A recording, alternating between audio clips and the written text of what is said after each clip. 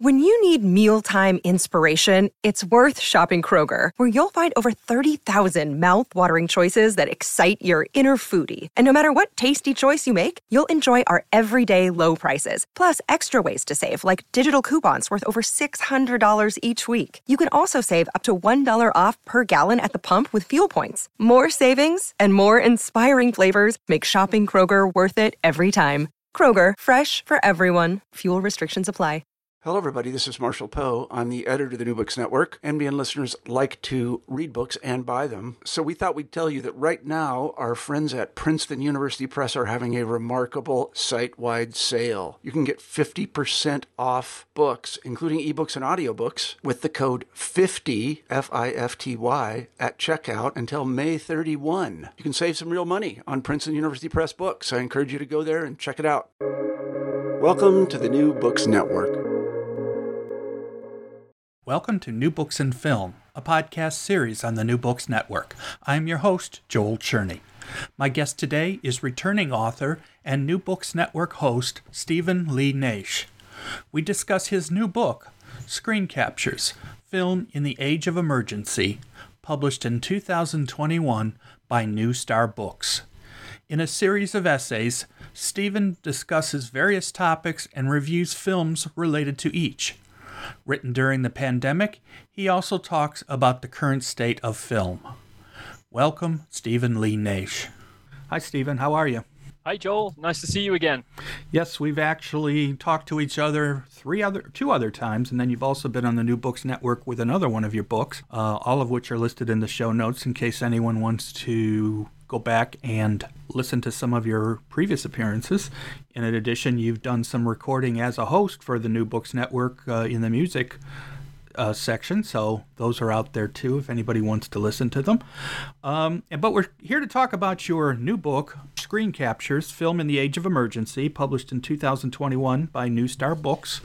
We're talking towards the end of September, and the book's scheduled to be published in the next week or so, but as we've already discussed before we started, there are clearly publishing paper issues that are causing most books to be a little late. So, although I suspect if you're the right person, like I think Bob Woodward's book came out on time yesterday, so I suspect we're just not on the same level.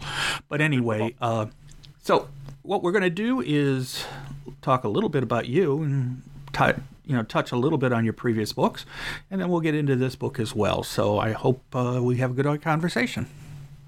Yeah, thanks very much, Joel. Okay, so Stephen Lee Naish, you are in Canada. You were born in the United Kingdom, am I correct? You are indeed, yes. I was born in the city of Leicester in the Midlands. Okay. So let's talk a little bit about your background. As I say, you've been with me before, and you've probably given a lot of this already, but you can never assume that people have listened to past episodes, because the thing with podcasts is people join on whenever they do. So it's not unusual for people to sort of come and go. So talk a little bit about what led you to want to write about film or to study film.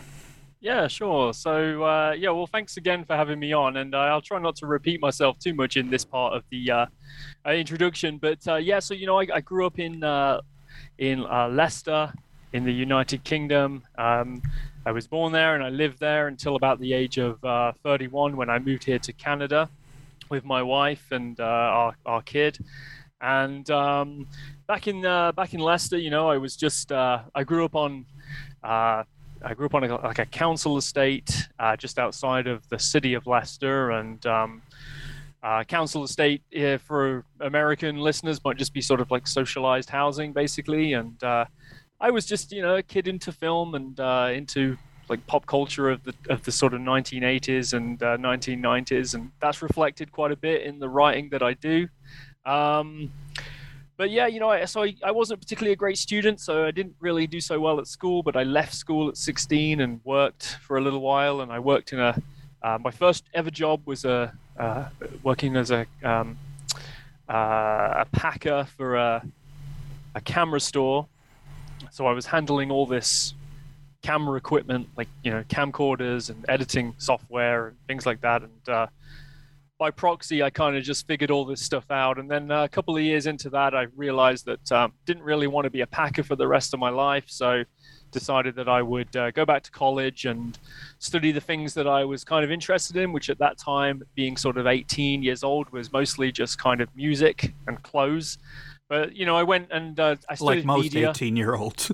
Yeah, well, it was pretty amazing to be a 16, 17-year-old with a full-time job and just so much disposable income that I could go out every week and buy 3 new records, a bunch of new shirts, new jeans, and still have money left over. I wish I'd saved more money when I was younger there, but anyway, so I went to study media at Leicester College, and my initial feelings were that I really wanted to be, maybe write about music. So music journalism was kind of the thing that I was really into at that time. I was a big reader of music magazines like the NME and Melody Maker and things like that, and just going to see bands every couple of weeks and just really enjoying that. So I went and I did a year, and then I did another 2 years, and while I was there, I got to make films as well, and we got to talk about films in class, and it was just really, really fascinating. And the people that I was at college with were obviously really kind of film obsessives as well. So my dwindling disposable income kind of went on VHS cassettes as opposed to CDs and records, and I kind of like built up a little film collection of VHS cassettes just as they were dying out and being replaced by DVD. So they were always super cheap. You could always go to Virgin Megastore and pick up a VHS cassette for like £2, equivalent of maybe $2 or something like that. And then I got into kind of like filmmaking. When I left college, I went to work at a regular job, went to work for a bookstore, but on the side, as a kind of like side hustle, I would go out with my $150 camcorder and go and film bands that were visiting Leicester and bands that were already kind of in Leicester, and developed a kind of reputation as the guy who would kind of film your band while you were playing live for relatively little money, if any.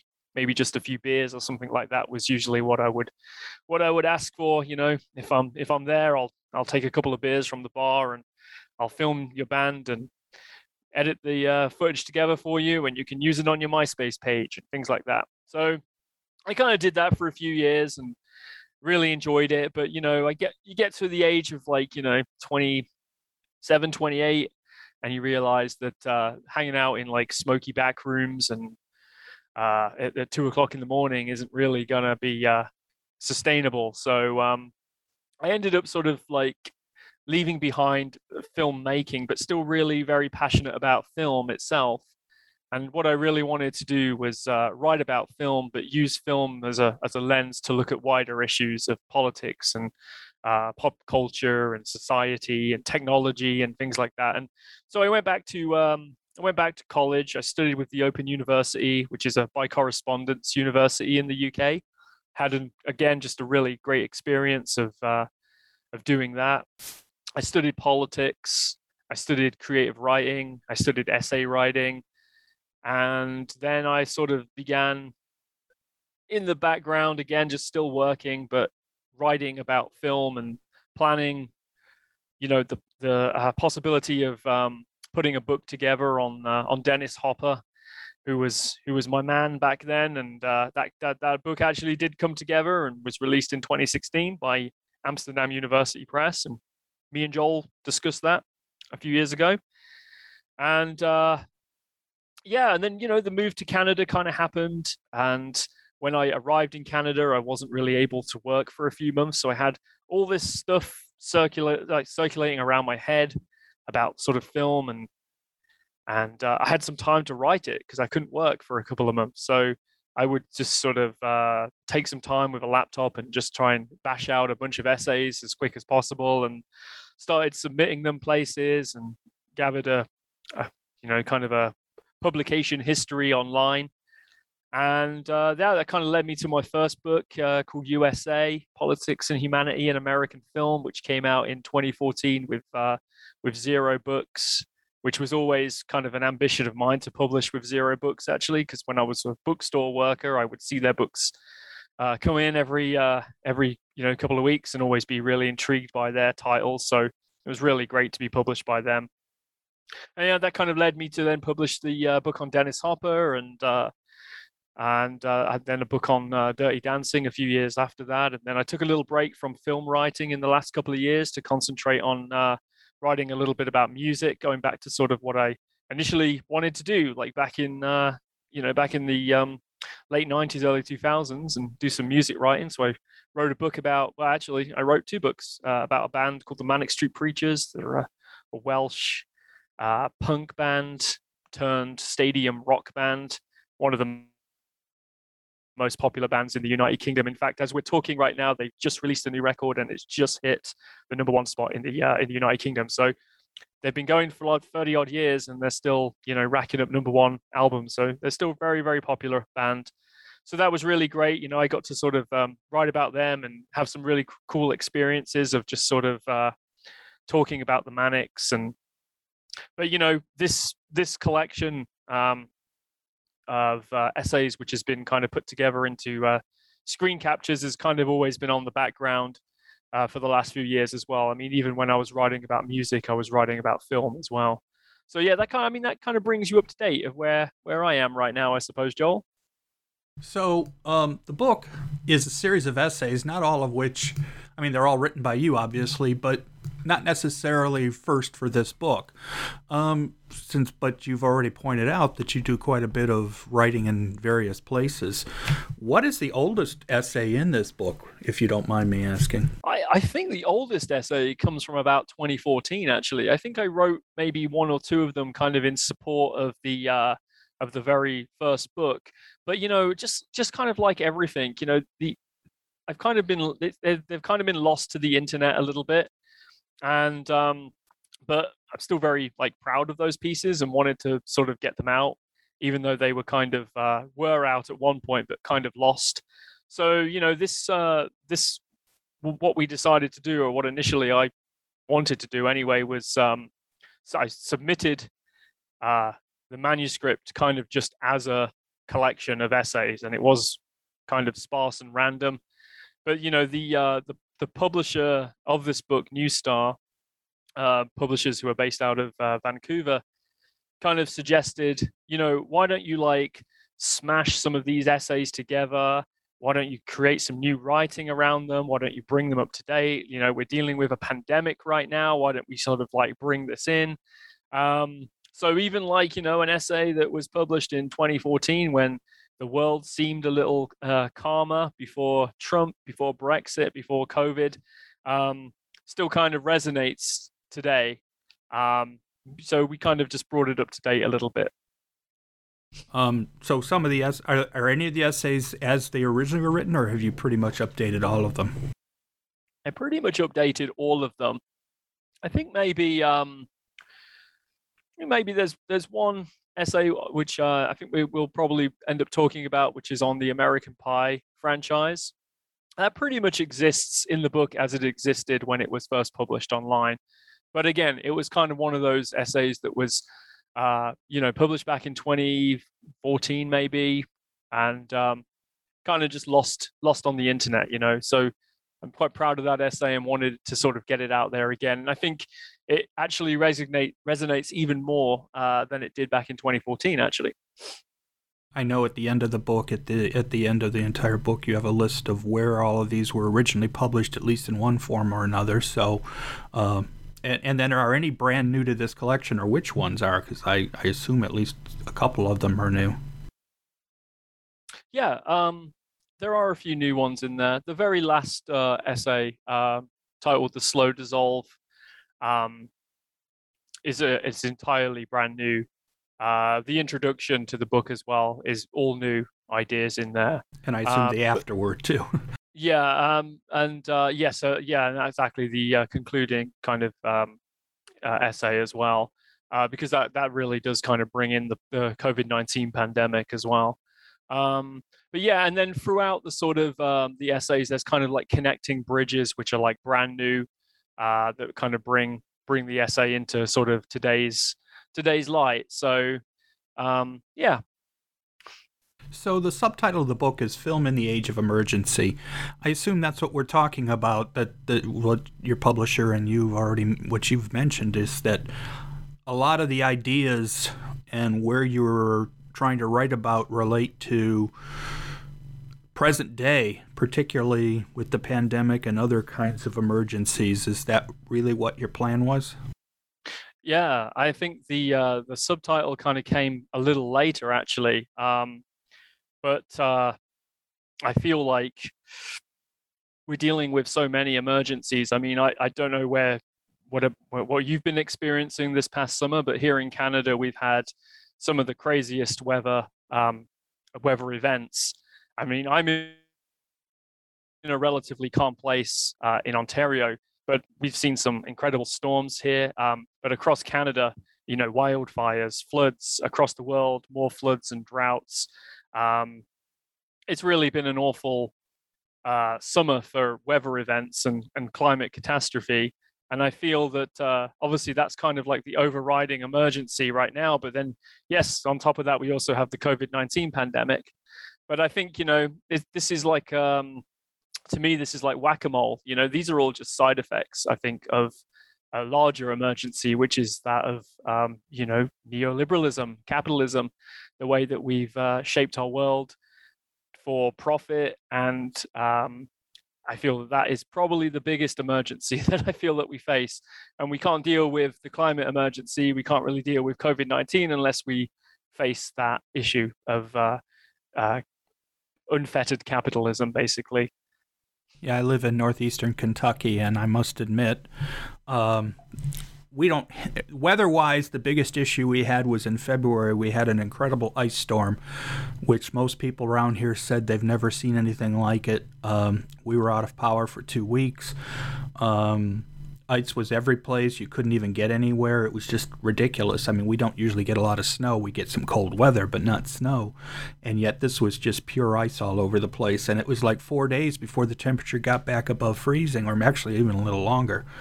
And so that happened, and that was unusual. Of course, around here, I'm also living in an area where the other two quite big issues for us in the United States have been very important. Obviously, the most current one is the pandemic, where I'm definitely living in an area where there is a certain group of people who aren't particularly interested in vaccinations or this vaccination. And then, of course, we have the folks who supported the last United States president, and many of them still claiming that he's still the president or should be. Mm-hmm. And I'm not going to get into any of that, but it gives you a little bit of sense of what I deal with here. And then, of course, I have friends and relatives in Cleveland, Ohio, which is where I'm from. And we haven't gone up there very much because of the pandemic, but we were up there a couple of months ago, and it was very interesting to be in an area that's got a different point of view, and found it very interesting as a comparison. And not that we're not happy where we are. We're here for my wife's job, but there's no question that there are days where we sort of miss the slightly different point of view that we get up there. Mm-hmm. Yeah, it's really rough. I remember reading and seeing images of that ice storm, because I do have a friend who is in that area as well, and I was concerned about them. But yeah, I mean that was just the starting pistol for this year's just intense weather. I think it's finally put it on the map a little bit. Like put it on people's agendas a little bit. But I mean, over here in Canada, we've just voted. We've just had our federal election, and we've just voted in the Liberal Party under Justin Trudeau, and it's just the same old, same old. We're not going to be going anywhere with this Liberal government. They're not going to be initiating any major changes in policy that will positively affect the climate. It's only going to be continuation of what they see as the continuation of their neoliberalist point of view, I suppose. We had an opportunity, I suppose, to vote in a progressive government with the NDP here in Canada, but we didn't. So one day we might, but we're running out of time. So that's kind of the emergency that we're dealing with, and that's kind of the book takes those emergencies and slams them through the lens of film. So. Well, we're not going to discuss every essay, obviously. I forgot. I didn't count, so you can tell me when you want to. It's 12 essays, I think, and then afterwards. So yeah, I think that's about right. Yeah. So there are obviously people like hearing me count over the internet. So anyway, luckily I grouped them in threes. That's how I learned to do math. That's anyway, exactly right. So we're going to talk about a few of them. Some are ones that I've particularly found interesting, and then there's a couple that you wanted to particularly talk about. So hopefully we'll give people a taste of what's in here so they know, get a better sense of what your writing plan was. Mm-hmm. And the first chapter is Star Wars Accelerationism, and that's right at the beginning, so I think it's a good one to start with, because usually when you write anything or film or anything, whatever's first is, and music for that matter, first tends to be very important, because it's how you start off, it's how you grab the reader. And so I think the Star Wars chapter is very good place to start. And when did you, is this, I'm assuming this is somewhat older, but you go all the way to the last film, the last official film. So what's the genesis of this chapter? It's a really good question, and it's such a vast chapter that I'm not 100% sure even I know what it's all about, but I really did try to cram as much ideas in there as possible, because I'm a huge fan of Star Wars, and I have been for many years. I was kind of late to it. I really didn't get into it until the prequel trilogy back in the late 90s and early 2000s, but I was just so super excited about this idea of a sequel trilogy with new characters and things like that. And Disney's kind of takeover obviously concerned me a little bit, but I thought I would just sweep that aside and enjoy reminiscing about Star Wars, but also embracing this kind of new idea of Star Wars, which just didn't really come to pass. The chapter itself is called Star Wars Accelerationism, and I think that ultimately, when you look at the sequel trilogy, the films of The Force Awakens, The Last Jedi, and The Rise of Skywalker, it's this race to the finish line. I mean, it really is this idea of trying to push out 3 films as fast as possible. Because they came out every 2 years instead of the original ones. They came out every 2 instead which of were 3. Yeah, that's right. That's one thing that obviously is different. But you've also got to take into account the sort of teaser effect as well of these films that always start about a year before. The internet is a big deal now as well. I mean, it was obviously well used back in the early 2000s as well, but now every YouTuber and every blogger can decipher every single morsel of information that's out there. And some YouTubers and podcasters are making a living now out of Star Wars theories and delving into sort of Star Wars lore.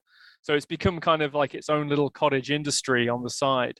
But I really feel like with this particular trilogy of films, that there was no plan from Disney. Each film kind of reacts to the other one with no real coherence.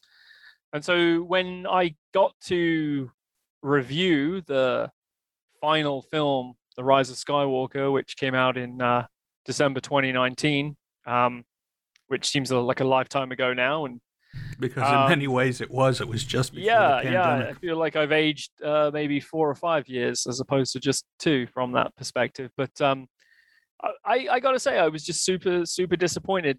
There was elements of narrative in the Last Jedi, which I thought made Star Wars which I think pointed Star Wars in a more progressive way, or more progressive direction. And then the Rise of Skywalker kind of just scrapped that completely and just went full on adventure film. and really just unsatisfying conclusion. But it wasn't just the fact of this unsatisfying conclusion to a trilogy of films. It's obviously the concluding chapter of a 9-film arc that we are meant to sort of watch from the Phantom Menace all the way through to the Rise of Skywalker. And I mean, I've never done it. I've done 6 films back to back. I've never done the 9 films, and I can't imagine what it would feel like to get to the end of that, to get to the end of those 9 films and be faced with this inconclusive movie that doesn't push anything forward. And also then I got to thinking, like, and I do this in the chapter to some length, you know, what is going on in the Star Wars universe now, like after this film has after this story has kind of wrapped up, because, you know, the galaxy far, far away does not seem like it's in a very good place after this film. You know, we've had a trilogy of this kind of quasi empire, the rise of that, and then its fall, and we have at the very end of that film, spoilers, but, you know, there's all these ships that show up to fight the remnants of the Empire and this First Order. And we don't know who these people are. They could be scoundrels of the worst kind, pirates, bounty hunters. Some of them we definitely know are assassins and bounty hunters, because we meet them earlier on in the film. So it kind of comes to this conclusion that the galaxy is kind of just going off in this strange place of no real unity. There's no Jedi. There's no leadership from any of the previous films. And that leaves me deeply unsatisfied, and I think it probably left a lot of people unsatisfied as well. As a standalone movie, or even as a start of a new trilogy, it would probably be a good way to begin, but a good way to end, it's not. And so that chapter kind of deals with that a little bit, and it kind of deals with the fandom as well. You know, there's a lot of sort of toxic fandom in the Star Wars communities that kind of have reared their ugly head over The Last Jedi, but also over the Rise of Skywalker as well. And it just seems very reminiscent of what is happening within the film. You know, all these different fighters at the end of the film don't really have any unifying ideology or anything like that. So it's a mess. And so the fandom's a mess, and the films are now a bit of a mess as well. I will say, though, that Disney has done a pretty good job at the TV productions, which I don't really cover too much in the book. They're mentioned, but again, it's the accelerationism of everything that Disney has done. They pushed out 5 movies in the space of 5 years, a 2-season TV show, and then a bunch of animated things. Yeah, so a bunch of animated shows. So there's a lot of Star Wars content out there, and I think the best way for it to move forward is probably just through streaming now, through television and through streaming, because the movies are pretty much dead in the water now, I think. Yeah, enjoyable experience watching it at the movie theater, but at the same time, I did just come out feeling totally defeated. And so that chapter kind of does deal with that a little bit. My own personal sort of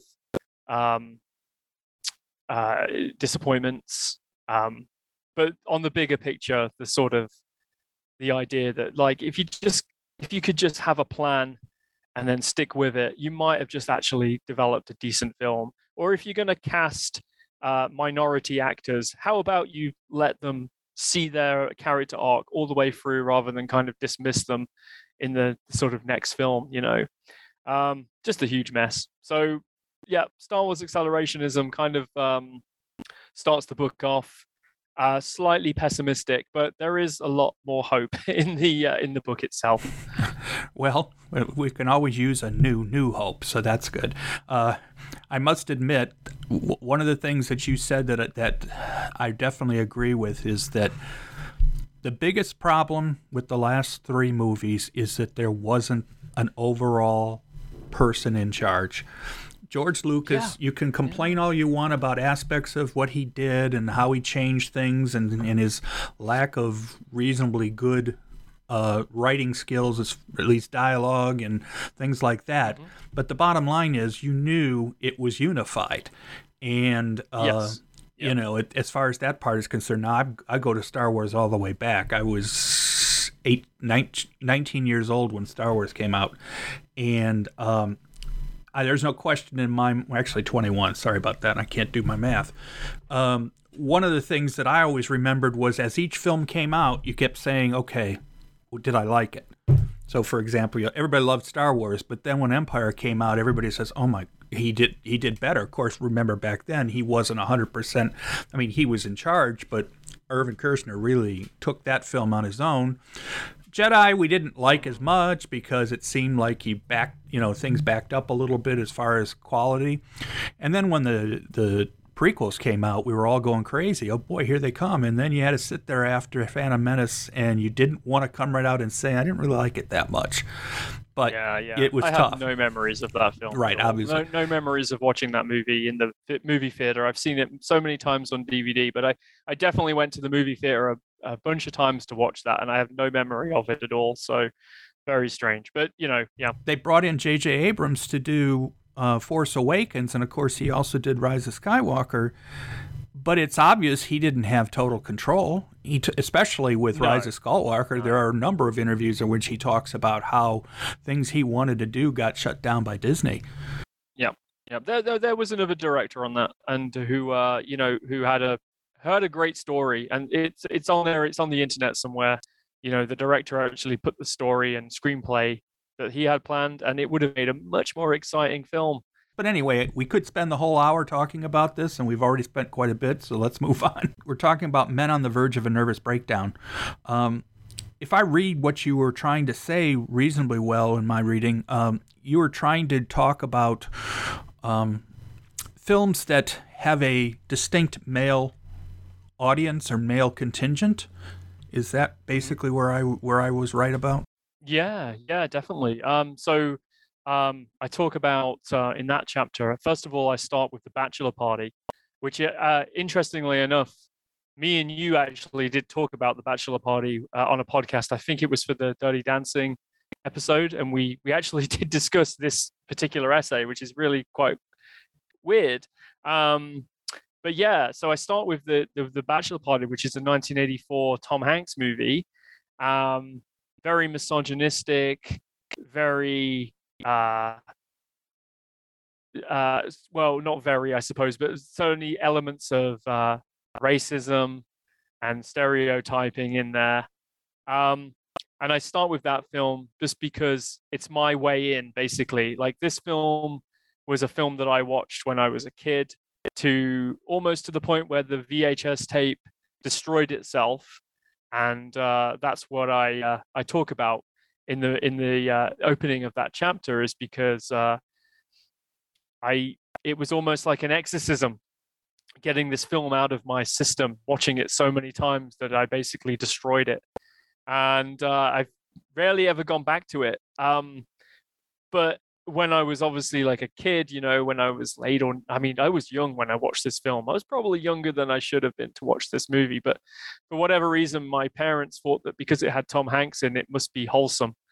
And this was an early Tom Hanks movie when he was still just coming off TV and going into movies. So yeah, there's quite a lot of sex in there. There's not a lot of nudity, but there is a little bit. All of this didn't bother me at all as a kid. I was more interested in the humor.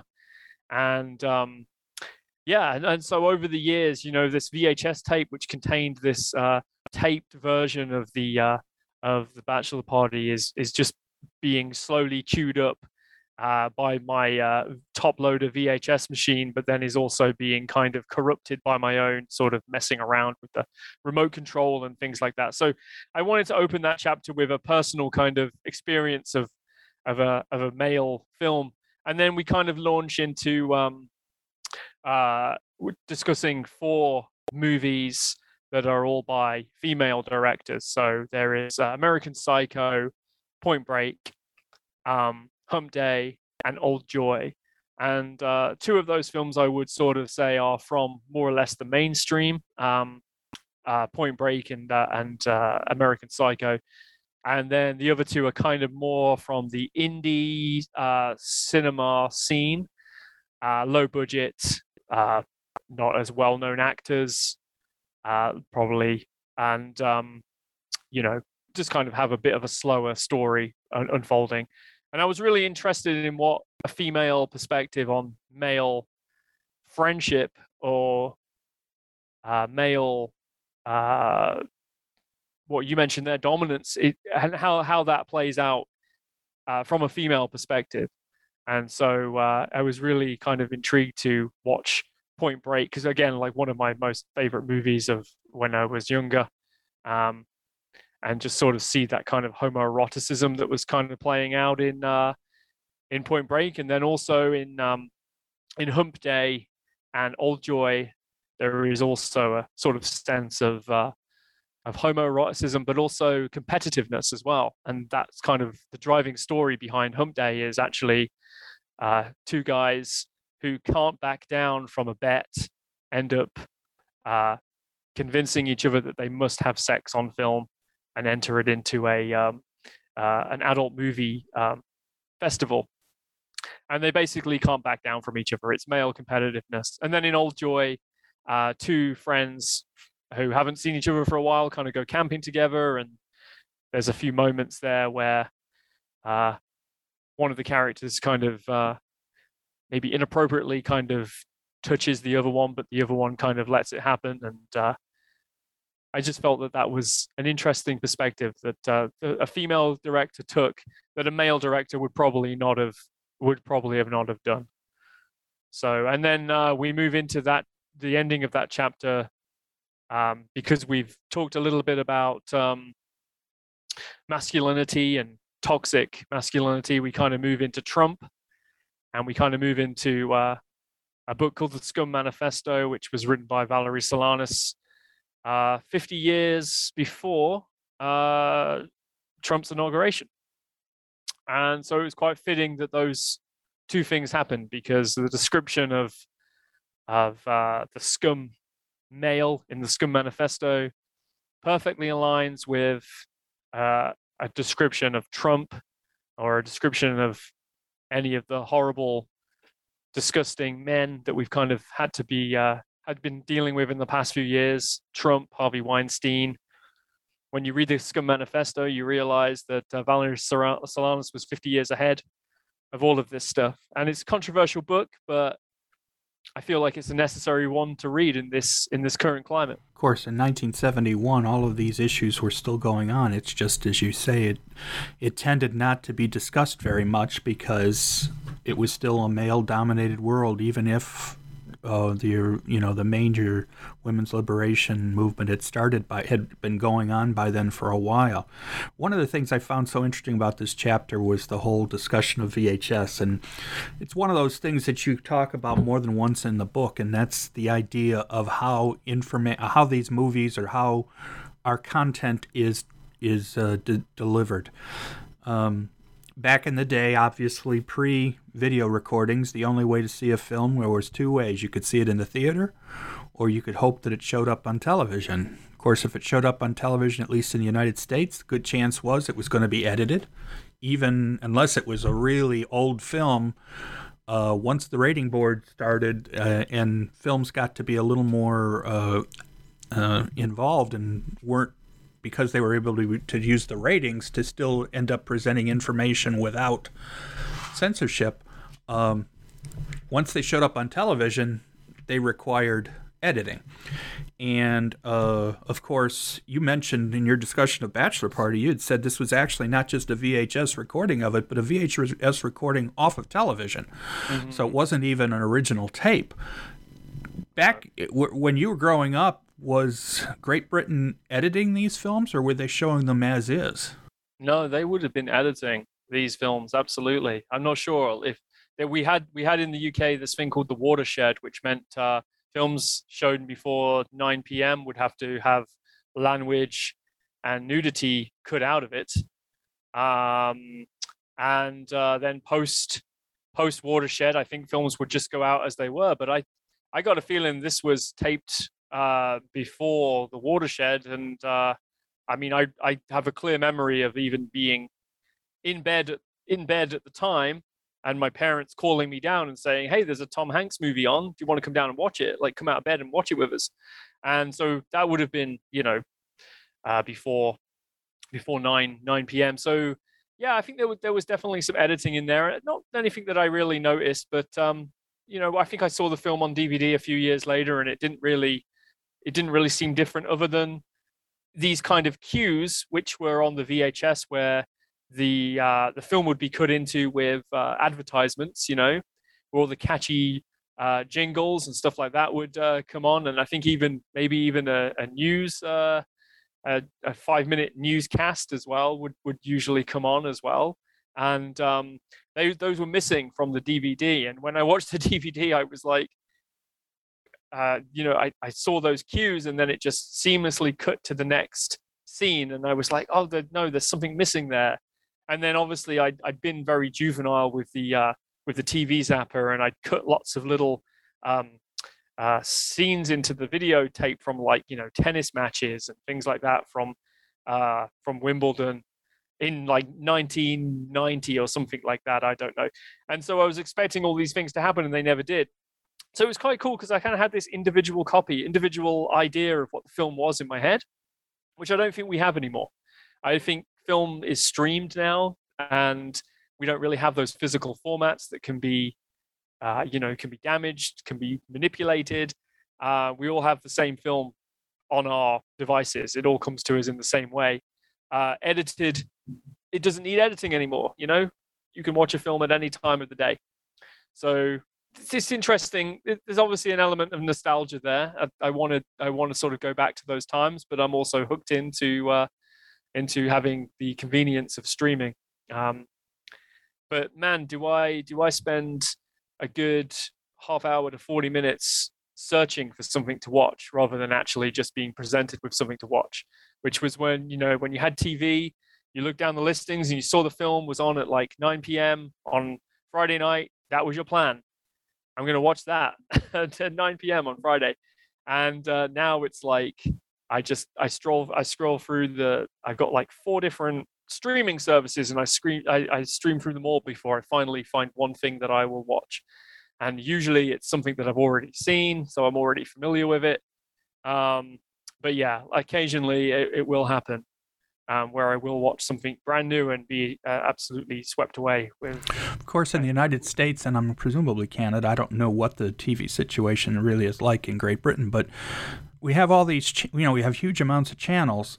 And yet there are regular cable channels that still show films with commercials and everything. I mean, TBS, TNT. I mean, it's every weekend. It's nonstop superhero Marvel films, and yet they all have commercials in them. And yet, you want to ask yourself, who's watching them? I mean, especially like Marvel and Star Wars. There's absolutely no reason. You can spend a few bucks on Disney Plus, and then if you live in the United States, and you can watch them uncut and stuff, and yet they obviously must be getting some amount of viewers, because they keep doing it. They never seem to change.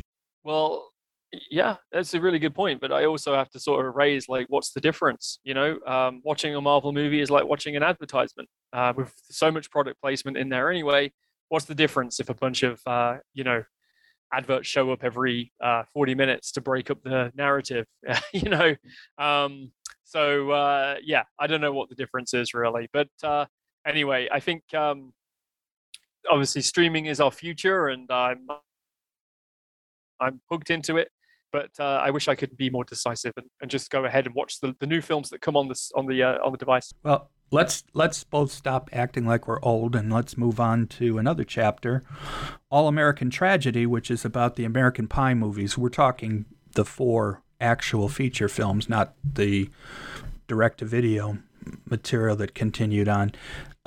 What's interesting is when you start writing that chapter, I started to read it and I said, I'm not sure I get it. Is he joking at the beginning? But the more I read it, and I said, no, you actually have a serious point you're making in the way you described those films, especially the first one. Talk a little bit about how you developed your personal ideas about, particularly of the first one, but then of course the entire series. Yeah, so I mean, it's been a while actually. That chapter, well, that essay appears in the book pretty much as it appeared back in 2014 when it was published online somewhere. I think it was published in a magazine called Gadfly, which I think is still around. I'm not sure if it still produces new stuff, but it's there somewhere. And I don't know. I guess I was sort of thinking, well, so initially I had no ideas about the American Pie franchise, because each movie is a, you know, kind of I mean, I hold them close to my heart, because I was of a similar age to the boys in the film when it actually came out in 99. You know, I was I guess 18, 19 years old. The characters in that film are around about that age, although the actors are actually much older. But so I have like a certain affection for those films, especially the first one.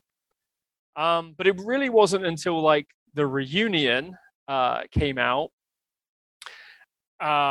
which I believe came out in 2012, that I was like, oh, there's something quite interesting here, because when you look at the original film, you kind of first of all, it's set in a period of time which we all kind of look back on with some you know, sense of nostalgia and sense of wonder of that period of time, the late 90s, where it was before 9/11, it was before the war in Afghanistan and Iraq. It was before the financial crash, and we could just keep going on. It was before Trump. It was before Brexit. You know, the last 20 years has been, you know, kind of exhausting. And I feel like when you look back at the 90s, it was probably no different, really, than it was. We were just younger, that's all.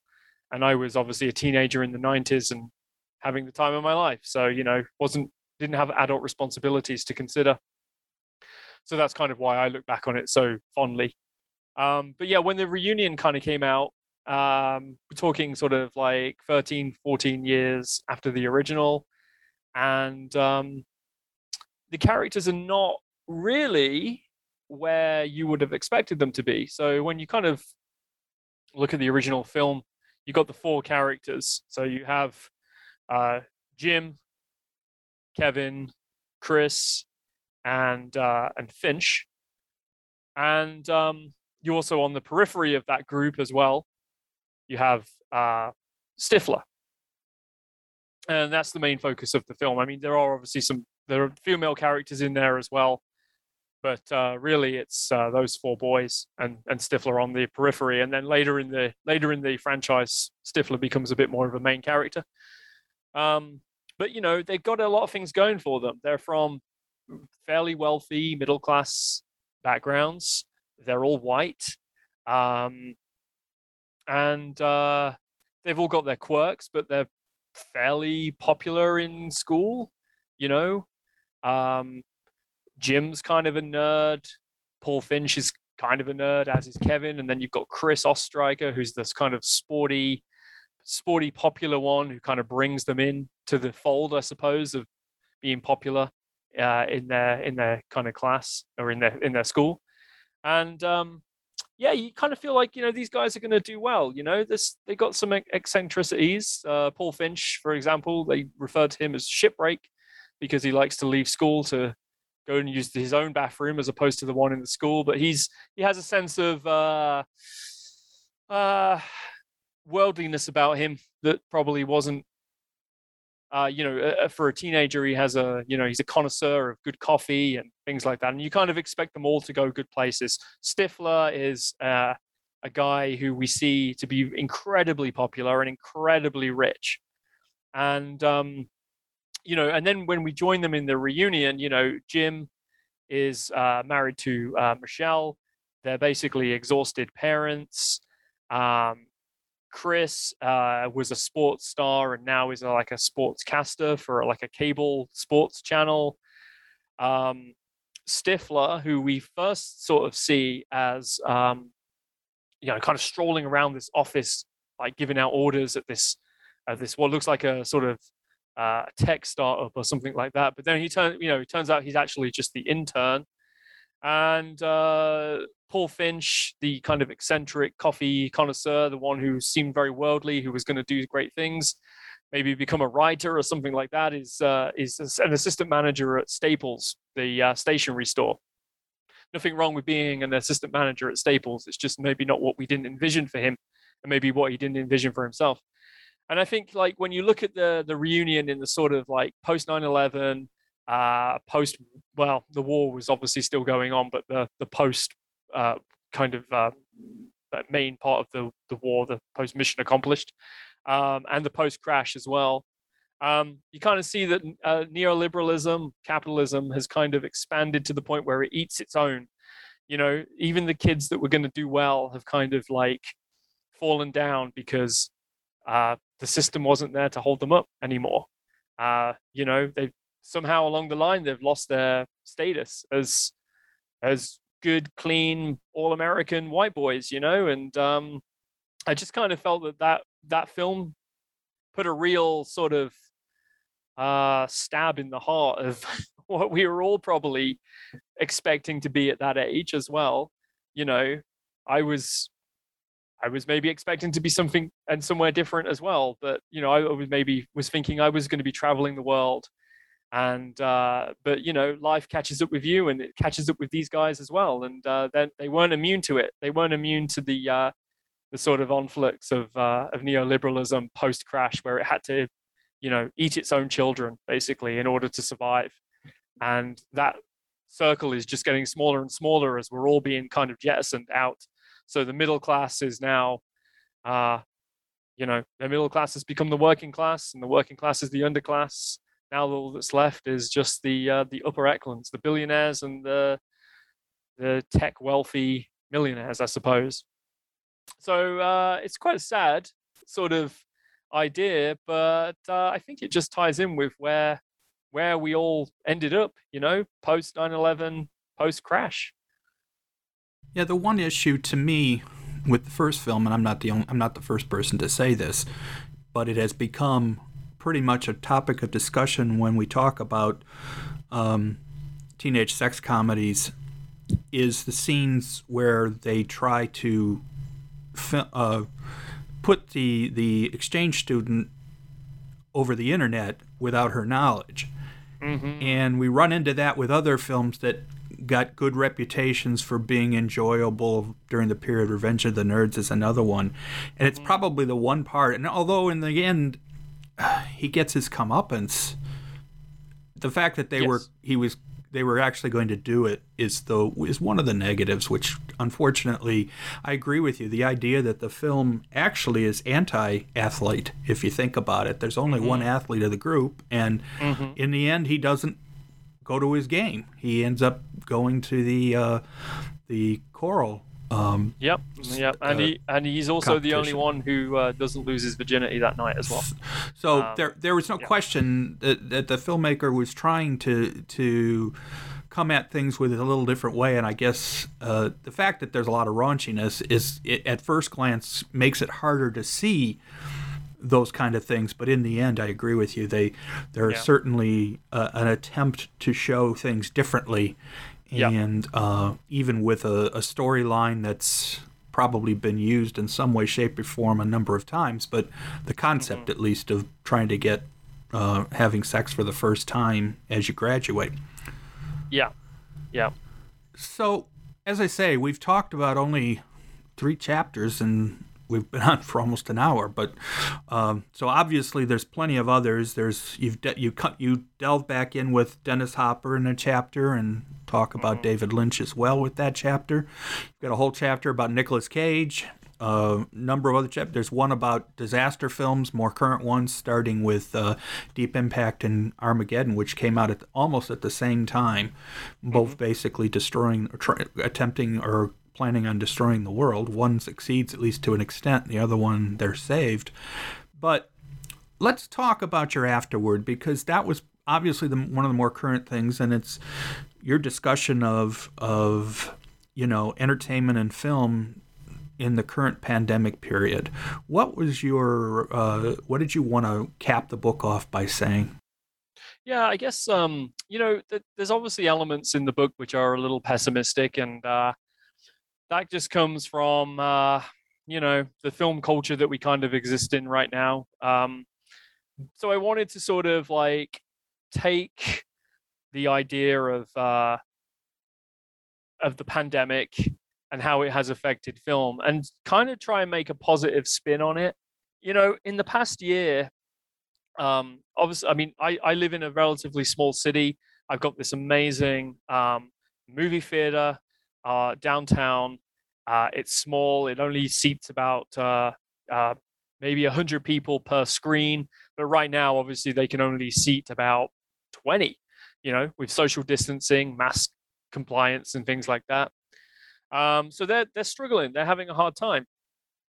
And but what kind of happened and what was really positive is, the kind of the community around the movie theater kind of came together, and there was donation runs and things like that. And they've got about, they've got another year of time to sort of adjust to this new normal that we keep hearing about. So I wanted to kind of like make a positive case for films and kind of like the access that we now have, because film festivals are happening online. So a film festival like, well, you know what, maybe not like the Cannes Film Festival. Maybe I can't attend that virtually, but my downtown one, the Kingston Canadian Film Festival that happened back in April, I believe, was all virtual, and they had the best attendance they'd ever had. They had people from Paris, Ontario, and Paris, France, attending. This is actually really quite remarkable that we have new films that are being screened at film festivals that usually maybe we couldn't attend because we would have to travel, or maybe we'd have to even leave the country. Maybe they weren't even showing even in our region. But now we have this incredible access. And I really hope what kind of happens, and this is what I talk about in the book, is that we kind of have this kind of hybrid version, even when the pandemic is over and we can go all and sit in movie theaters together again. I think it would still be really wonderful for people to still have, from all around the world, to kind of access film through this method, because we're all used to it now as well. Like, we've all been streaming films on our laptops for the past, I don't know, like 10 years, really, maybe even more. We're all there.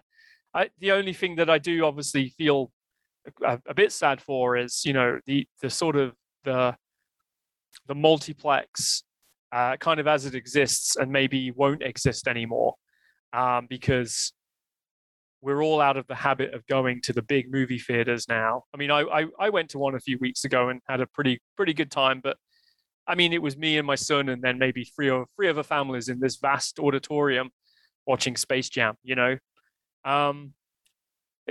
doesn't really need to happen that way anymore. So maybe the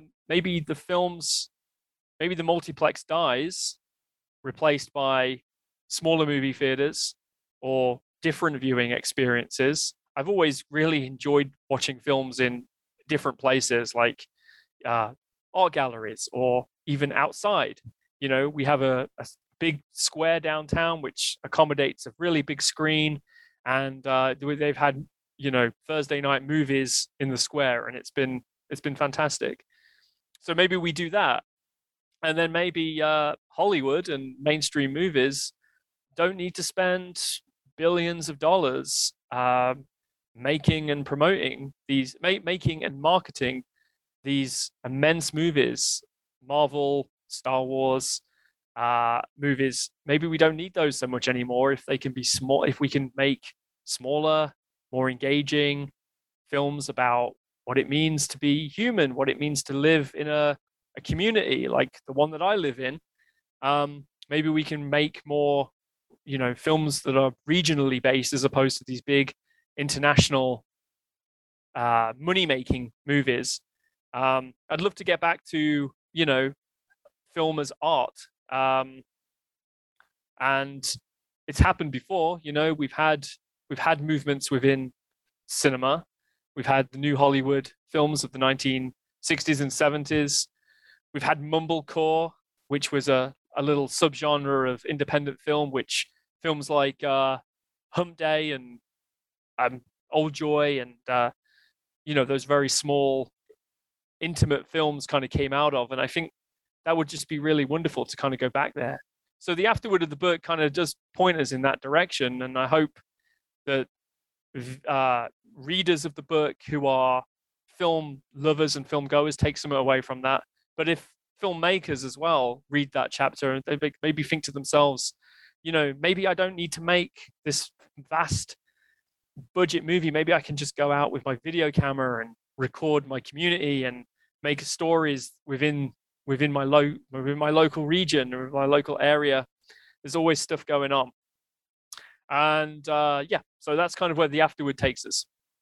Well, it's funny because I think that was already starting to happen pre-pandemic when you think about first Netflix to a large extent, but then just about all the streaming services now have their own in-house productions, or they buy feature films that maybe show up in a theater briefly just to qualify them for an Academy Award. But other than that, or any other kind of award, but in the end, that's the way they're known. And just about every major filmmaker now doesn't even think twice about doing it. I mean, Marty Scorsese did the Irishman, and a number of other major filmmakers who you at first thought wouldn't have think they would do it ended up doing it, and a lot of these were obviously pre-pandemic. And the fact that so many of these are winning awards, both television awards and movie awards, tells us that I think even if it wasn't planned that way originally, the pandemic has really helped that take off. And now it's just a matter of seeing how it goes forward. I think the financing issues and the fact that right now, at least in some of these films, the international box office is so important, particularly China and some of the other countries, that we're still going to see certain films. They're going to release into the theaters because they want to make sure they get that box office. But it will be, unfortunately, there's a whole issue related to when you accept money from international companies. It definitely affects the actual filmmaking, and that's a whole subject all by itself. But anyway, I think we're going to definitely see. I mean, and in each case, like I say, Star Wars and Marvel had already started to plan out their TV series before pandemic hit. And in fact, what's actually happened is it's the movies that were delayed, not the TV series. Mm-hmm. Yeah, but as we kind of move into this kind of post-pandemic world, there's already films coming out in the next few years, like the Batman, and they're going to be hitting streaming as well as being released to the movie theater. And I just think that's a really great thing, because it gives people more access, I suppose. People who may not be able to be vaccinated against this disease can still go and watch a movie. And just to like put a little postscript on, I'm still super, super excited about the next Star Wars movies, the next Marvel movies. I saw the trailer for the Matrix, new Matrix movie that's coming out, and like it still gives me that like tingle up the spine. And I'm not dissing the big films, but I think that there's room now to have in our culture these smaller movies that can do better because we just have the access now. We have access to film festivals that hybrid themselves across the world, so that you have in-person attendance and online attendance, and we have just a ton of really great streaming services like Canopy and the Criterion channel and things like that, and so it's good in a way, but the content is obviously massive, and that's a kind of a key word, is content. I don't want to see content anymore. I just want to see movies. Funny part about it is the other thing that streaming has given us is, depending on your willingness, you can put together a much better viewing and sound system than some of the movie theaters. And especially when you think that watching a film in a theater can be a great experience, but if the projections, it's always been my feeling that the digital and maybe it's just the movie theaters I'm going to, not that I've been to any for a while, they always seem darker than they need to be. And when you're at home and you're with your own television and sound system, things can look so much better. But and I think that's just a Hollywood thing, or not just Hollywood, every place. They just need to work hard. If they really want to keep movie theaters going, they can't let them become second rate or second nature, that no matter what, you're not going to want to go to the theater because the experience isn't as good.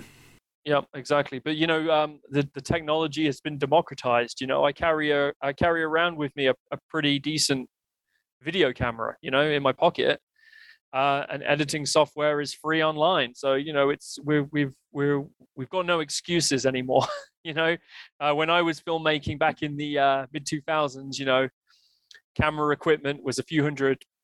Well, I was in the UK, so a few £100, and Adobe editing software and stuff like that was a couple of hundred as well.